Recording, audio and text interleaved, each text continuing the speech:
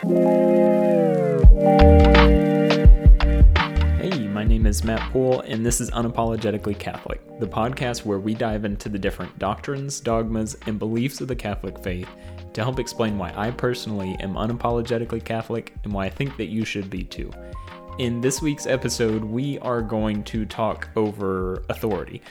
So we as Catholics do not agree with the Protestant view of Scripture alone, and we believe in Scripture, tradition, and the Magisterium.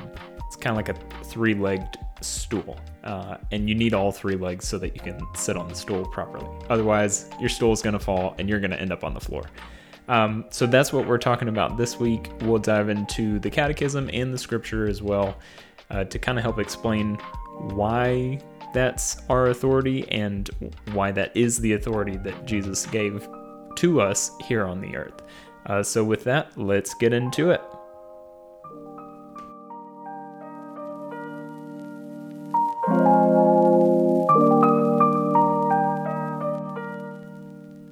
All right, so like I said, this week is going to be on church authority. So this was one of the things that growing up, obviously, when I was a Protestant, I did fully believe in Scripture alone, that like the fullness of the Word of God or divine revelation was in the Bible alone. There was nothing else we needed. But I do, so, well, I guess I kind of will explain the Scripture alone thing a little bit. And I did this in the one of the earlier episodes, but I thought that this was a good topic to kind of go over in at least a little bit more detail and kind of dive into some of the paragraphs of the Catechism as well to kind of explain a little bit more about church authority. But just to start off, and I think this is most Protestants' view on Scripture alone, maybe even all, but I don't know that for certain. But anyways, growing up, I was always told that, we believe in Scripture alone, but we don't believe in Scripture that is alone. So we would say that, like, it's good to have the other things to kind of supplement Scripture. Like, it was never I can sit down with my Bible and that's it, and I can understand everything. Like, I was taught that we did need people who were like pastors and theologians and things like that. They would say that those people were called by God to help explain what was in the Scripture. But there was nothing, like, it was Scripture alone, and everything that they would say, you would just compare it to Scripture. And if it didn't contradict what they were saying, did not contradict Scripture, then they were fine to listen to. But you would never look at the things that they say on the same playing field as Scripture. It was kind of like they could still be wrong. They may still be wrong. But maybe you should listen to it and consider it, but it's nowhere near the authority of Scripture. So that's what I was taught about Scripture alone as a Protestant, but I still don't think that works. And obviously that's why I'm a Catholic now.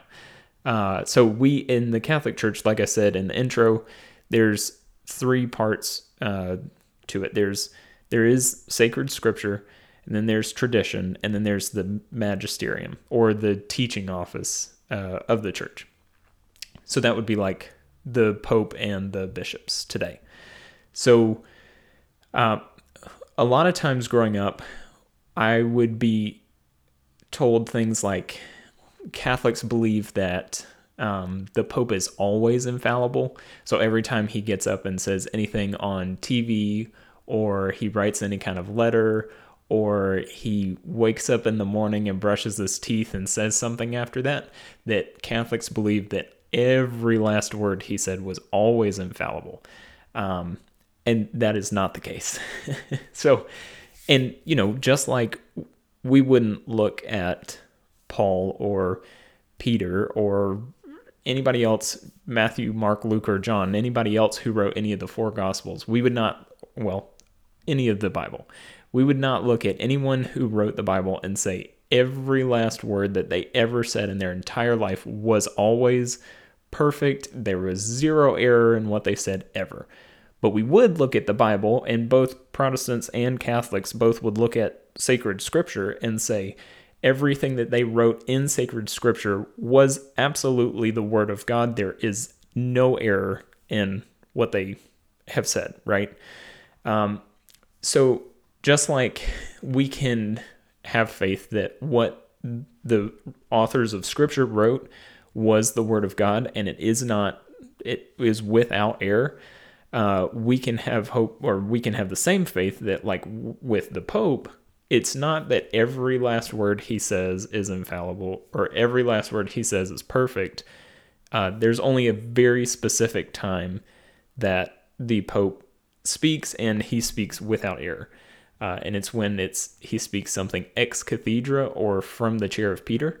And it's when he's handing on some kind of instruction or word, which doesn't happen nearly as often as some people think it does. So that is one thing I just kind of wanted to clarify just to get started. And another thing is that we, as Catholics, well, when I was a Protestant, I was kind of always told that like Catholics looked to tradition more than scripture. Like with Catholics, they have Bibles, but they're dusty and they probably don't even know where they are, and they don't ever open them. And that is not the case either. Like we don't just look to the Pope or even just look to our priest and go, that's it. That's all I need is just the things from today. I don't need the Bible. The Bible's an old crusty book. But that is not the Catholic teaching, I guess, on scripture. There may be some Catholic, you could probably even say there probably are some Catholics who do that, but just because there are some people who act that way in the Catholic faith does not mean that that is what we as Catholics hold to. Just like, I don't know, growing up, I went to a Baptist church, but just because there was some people who would say like, oh, once saved, always saved means I just got to pray a prayer one time and then I can live my life the rest of my life. I can live it however I want. I can do the worst things terrible because I believe in once saved, always saved. There were people in the Baptist world who would say that, but those people who did those things did not represent what a Baptist church stood for. So it's the same kind of concept when we're looking at Catholicism. There's a lot of things like that growing up that was like, I know this person is a Catholic, they do this thing, therefore that's what Catholics believe. So we got to be careful not to do that with anyone, not just Catholics, but, Protestants, Catholics, Muslims, Hindus, whoever you're talking about, or whoever you're examining, I guess you could say, whatever kind of religion you're examining. You don't want to look at what someone does and go, because they did X, Y, or Z, their whole religion is everything that they do. Because they can be mistaken. And I can be mistaken. So, that's why I'm very adamant about, I'll give examples from the catechism. I give examples from scripture. But I kind of hope that maybe if you're someone who's looking at Catholicism and you're listening to this podcast, that maybe you kind of use this as like a launching board, or maybe it kind of just brings down some super major red flags. That way you can go, oh, okay, this thing that would be super seriously wrong that I was told is not accurate. And then you can kind of go from there. But yes. So get you a catechism. If you don't have a Bible, get a Bible and read them both. So anyways, church tradition. Also, we don't in the Catholic Church with tradition, we do not hold scripture above tradition, and we don't hold tradition above scripture. So there's a quote from the catechism here that I want to read. Actually, there's two. So paragraph number 85 in the catechism says this: the task of giving an authentic interpretation of the Word of God whether it is written form or in the form of tradition, has been entrusted to the living teaching office of the church alone. Its authority in this matter is exercised in the name of Jesus Christ. This means that the task of interpretation has been entrusted to the bishops in communion with the successor of Peter, the Bishop of Rome. Oh, excuse me. And then paragraph number 86 here, it says, "Yet this magisterium is not superior to the word of God, but is its servant. It teaches only what has been handed on to it at the divine command and with the help of the Holy Spirit. It listens to the devotedly guards. It listens to this devotedly, guards it with dedication, and expounds it faithfully. All that it all that it proposes for belief and being divinely revealed is drawn from the single deposit of faith." So that is talking about the magisterium. So like I said, it's a kind of think of the analogy of a three-legged stool. The magisterium is another one of those legs of the stool of the authority. So what the Pope says, what the bishops say, is not above Scripture. So the Pope can never contradict Scripture. There is nothing that a Pope or a bishop or anyone can say that is binding for all the faithful, or speaking from the chair of Peter, that will ever contradict Scripture. So like, I don't know, a good example is, well, especially today, like in our time today, is with homosexuality. The Pope Francis has been pretty clear that he cannot come out and honor and recognize gay marriage as legitimate and good marriage, because it would go against Scripture. And as the Pope, they cannot do that. So maybe that kind of explains a little bit of it in the beginning. So part of the reason one of the things that really started me to kind of go down this path of maybe it's not Scripture alone is I had been studying Catholicism for years. I don't know, I was maybe 5 or 6 years in at this point, something like that. And I was really wrestling it was at the point where I was really kind of caught between Protestantism and Catholicism. And I was really starting to go, I don't know, maybe I need to become a Catholic. And there were things that I was like, well, I really agree with this thing, but I don't really agree with this thing. But the Catholic Church says this, and I really think they've got that right. But then they say this, and I don't think they've got that right. And so I had a friend who was actually, and is a Protestant, who said, okay, you keep looking at all these like things that are more or less like seemingly side issues. And he was like, there's a major difference between Protestants and Catholics. Where does the authority lie? Is it with Scripture alone, or is it with Scripture, tradition, and the magisterium? Because some of the things, like some of the Mariology dogmas, if the authority is Scripture alone, then some of those things you can't find explicitly in Scripture. So then you can't make an argument for some of these Marian dogmas off of Scripture alone. But if Jesus gave the authority to the church as well as gave authority through Scripture, then when the church speaks dogmatically on something like Mariology, then we would say, well, then it logically follows that you should submit to that, if that is the true authority. So when he said that to me, I was like, that makes a lot of sense. I really need to figure this out. So I started studying and I started kind of looking into it, and I don't remember exactly when it was, but I just started thinking, and I was like, okay, how did we get our Bible? And so I kind of started digging into things and looking at history, and I don't know why I thought of it this way, but I kind of always just like knew that we had the scripture. I had never considered how we got the Bible as we know it today, right? So I guess in my mind, I almost thought just like God gave the 10 Commandments to Moses, I kind of assumed that like it was the same thing with the Bible. Like, I don't know. I don't know why I thought that. And maybe it was just in the back of my mind that we were just given the Bible. Like, we just have it. It's the Word of God. He just gave us the Word of God. And then I started thinking, okay, but like Acts is a specific letter written from a certain person to a certain people. How did Acts get included with 1 Peter? And how did that get included with Matthew, Mark, Luke, and John?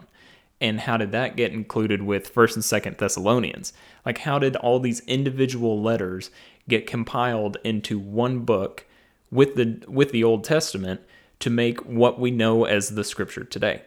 And then I started looking into it, and I was like, wow, there was a church council that had a pope and had bishops that met, and they defined here is the books of the Bible, and that was all the books of the Bible until 1517 when Martin Luther took out some of the books of the Bible.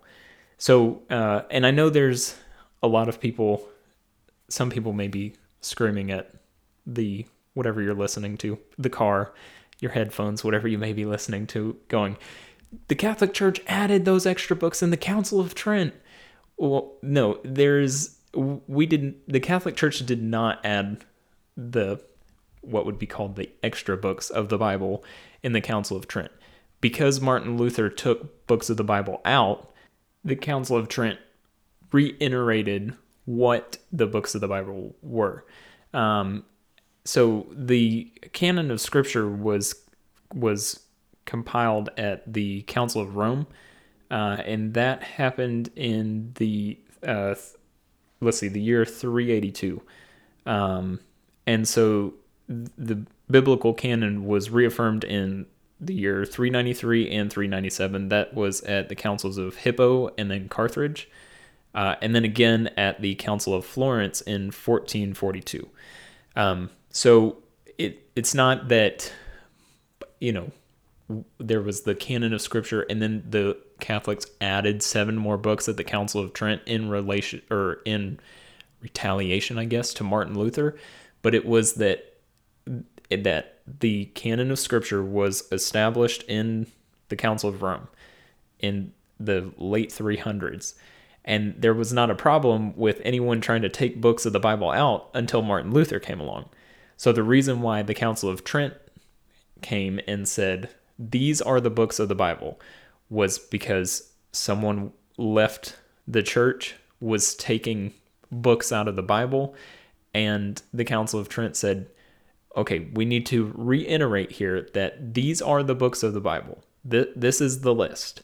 So the church had authority to compile that list of books. There was no, there was not like some kind of universal agreement on these are the books of the Bible. It was not that the Holy Spirit just guided each and every Christian to know what was Scripture and what was not. There were some people who said, I think this clearly matches up with this and it should be Scripture. And other people were saying, no, it shouldn't. And that's why there was a council needed in the Council of Rome in 382. Because they needed to say, okay, look, this is the list of the books which are Scripture. Anything outside of this, anything extra than this is not sacred Scripture. But these 73 books are sacred Scripture. So some people will say, well, yeah, but here's the rubric. So it had to meet this requirement and this requirement and this requirement. And if it meets all these requirements, then we can recognize it as Scripture. And I would say, okay, that's fine.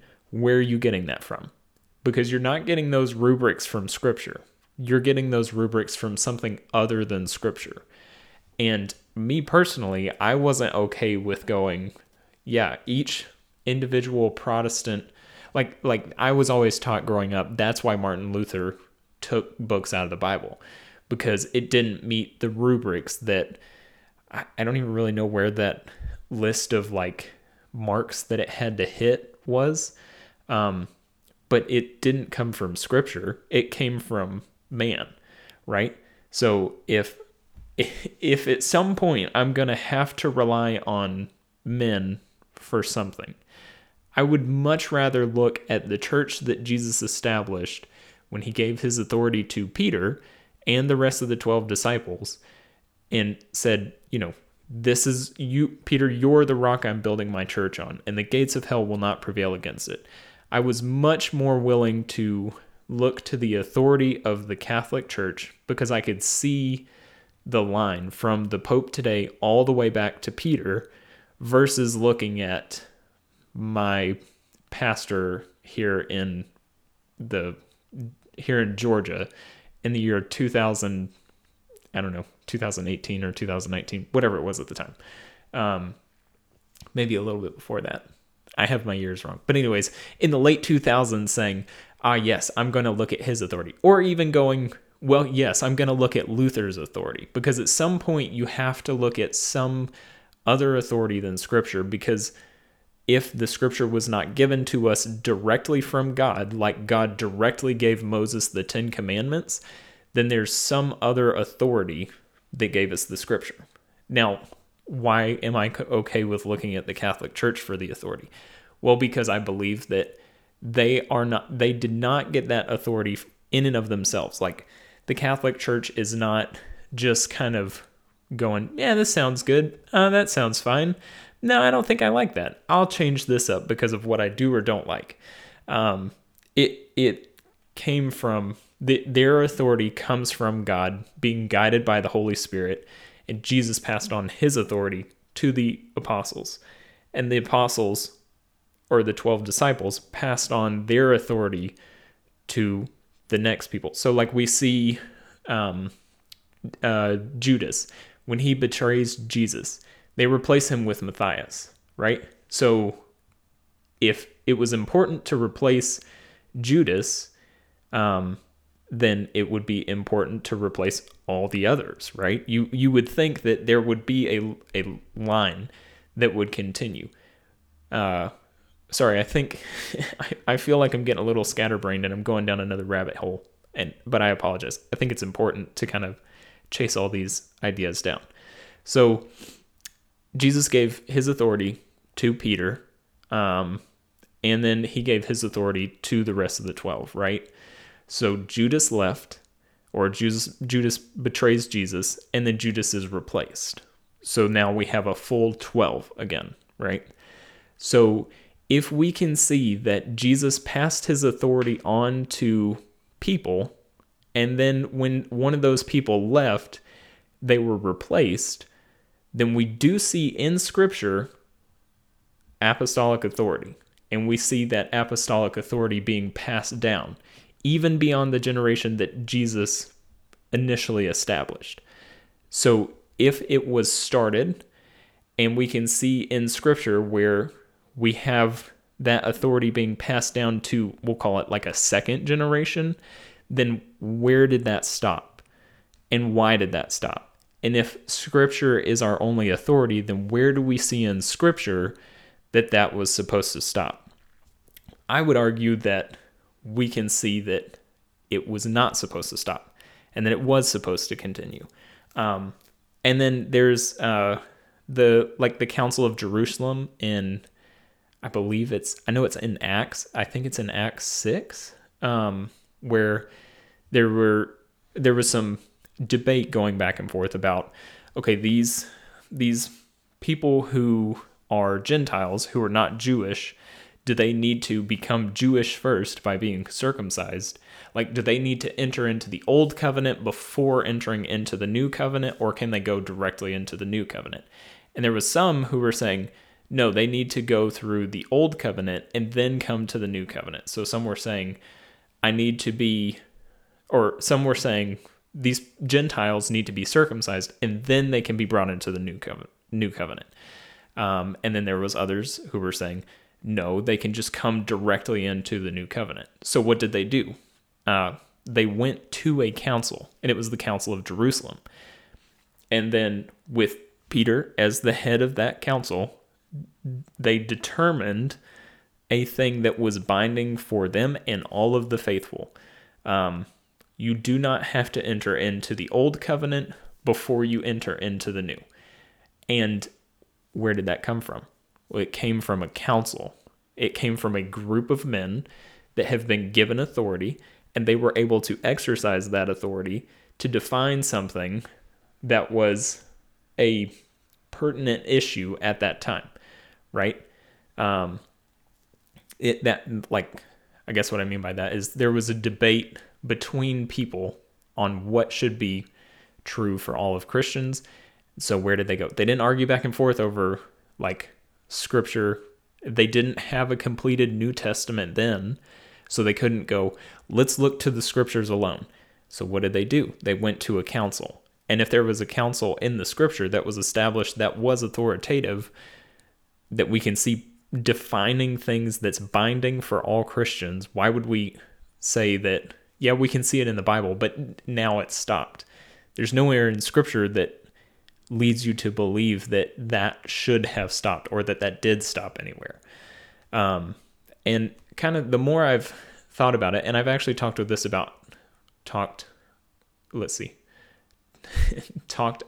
this with Angel, my wife, and said, the more I think about it, I like growing up in the Protestant church, I was told a lot like, well, Catholics are very Pharisaical. They're all like works-based, and they look at my trinkets and look at my things, and look, they carry around their rosaries, and they're very just like, they're whitewashed tombs, just like the Pharisees. But the more I thought about it, I was told Angel, I said, I get what Protestants are saying, or I get what, like, the church that I grew up in, I can see why they're making that argument. But I would say, well, no, what were the Pharisees doing? They were always arguing with Jesus, and what was it that they were arguing? Like, what were they looking back to argue against Jesus? Well, they were looking back to the Old Testament, and they would say, well, the Old Testament says this, or like the law and the prophets say this, right? They would say, well, the law says this, and the law says that, and you're coming and you're opposing the law? Who are you to oppose the law? The written down, what we already have, what we know, this was given to us by God through the prophets, written out for everyone to see. And who are you to contradict this? And it sounds a lot like sola scriptura Protestantism today, like looking at Catholics and popes and bishops and saying, who are you to tell me, I have my written full-ish 66 books of my Protestant Bible.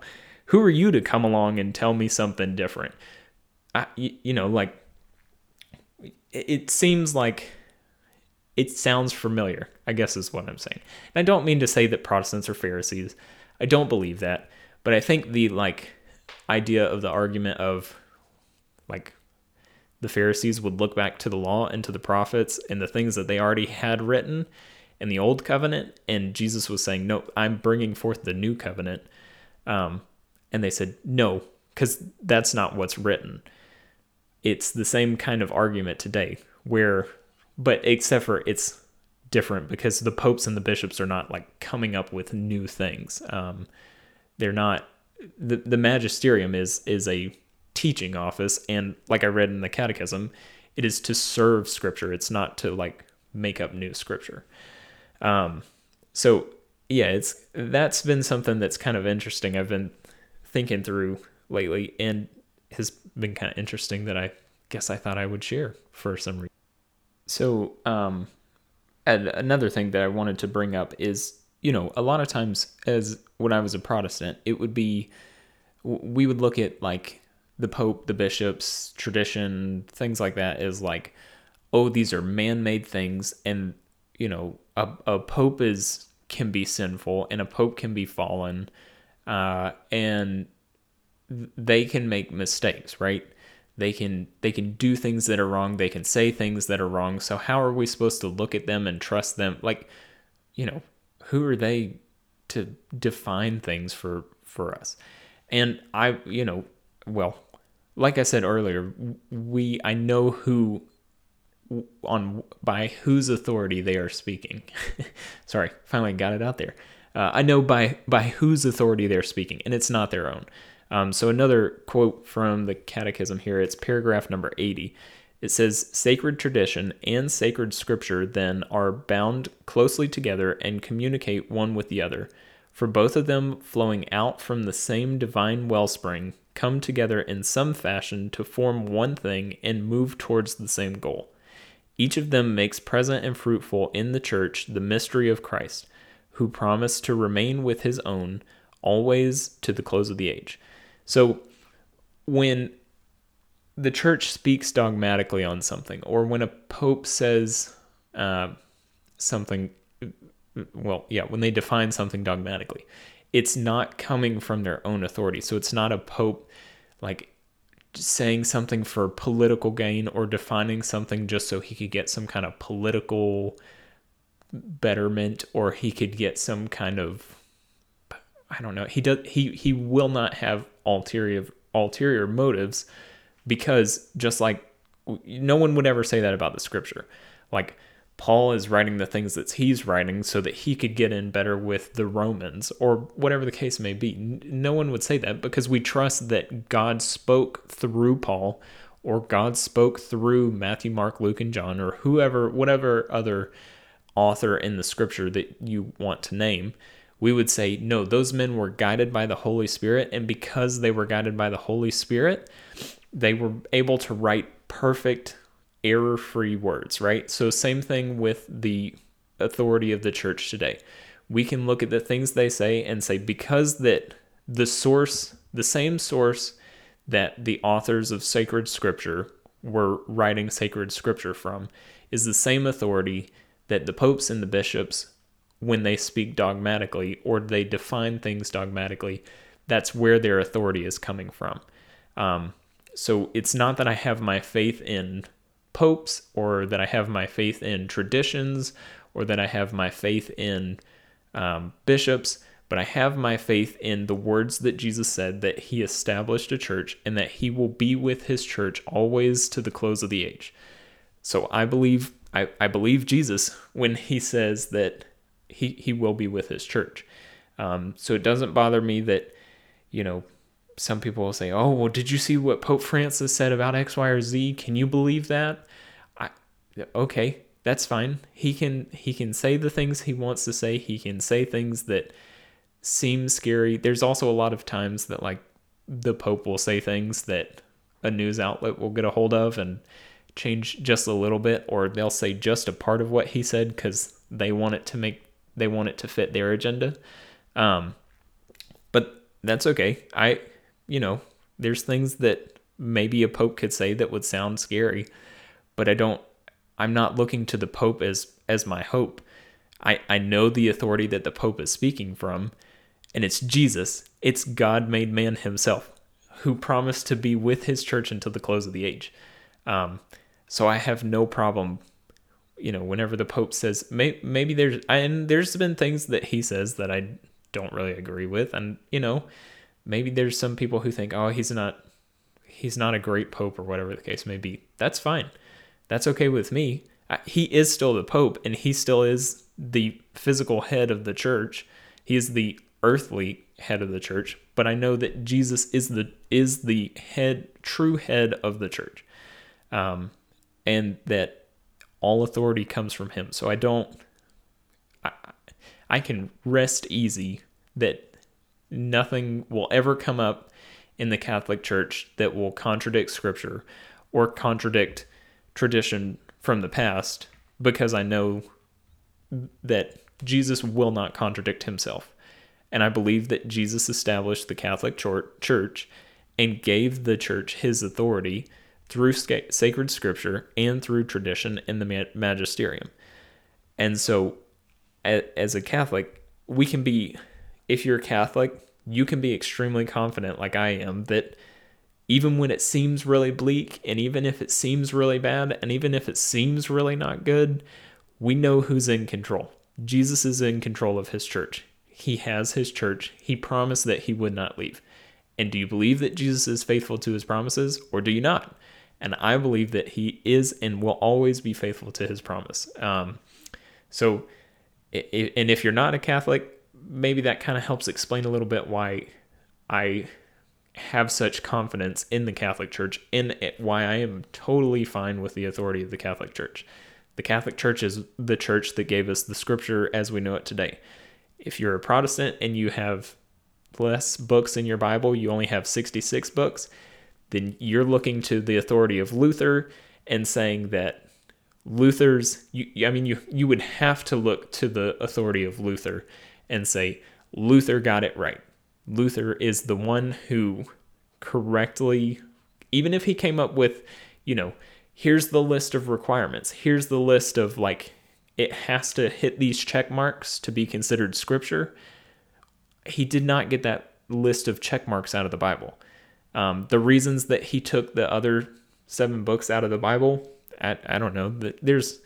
I've heard people say all kinds of different things as to why he took the books out of the Bible that he did. But even if you believe they were all good and very valid reasons that there were books taken out of the Bible,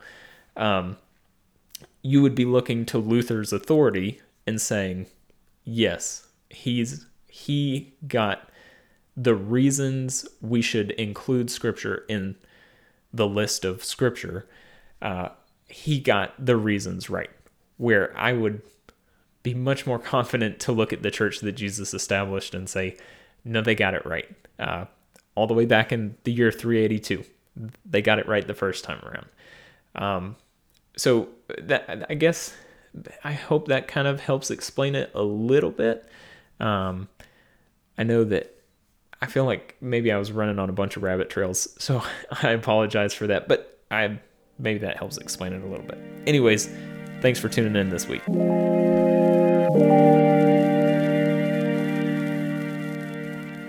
All right. Well, thank you for listening to this week's episode, and I hope that it was helpful for you. I hope maybe it cleared up a little bit of misunderstanding about what the Catholic teaching is on tradition and scripture, and how we view scripture versus tradition and the Magisterium and all that.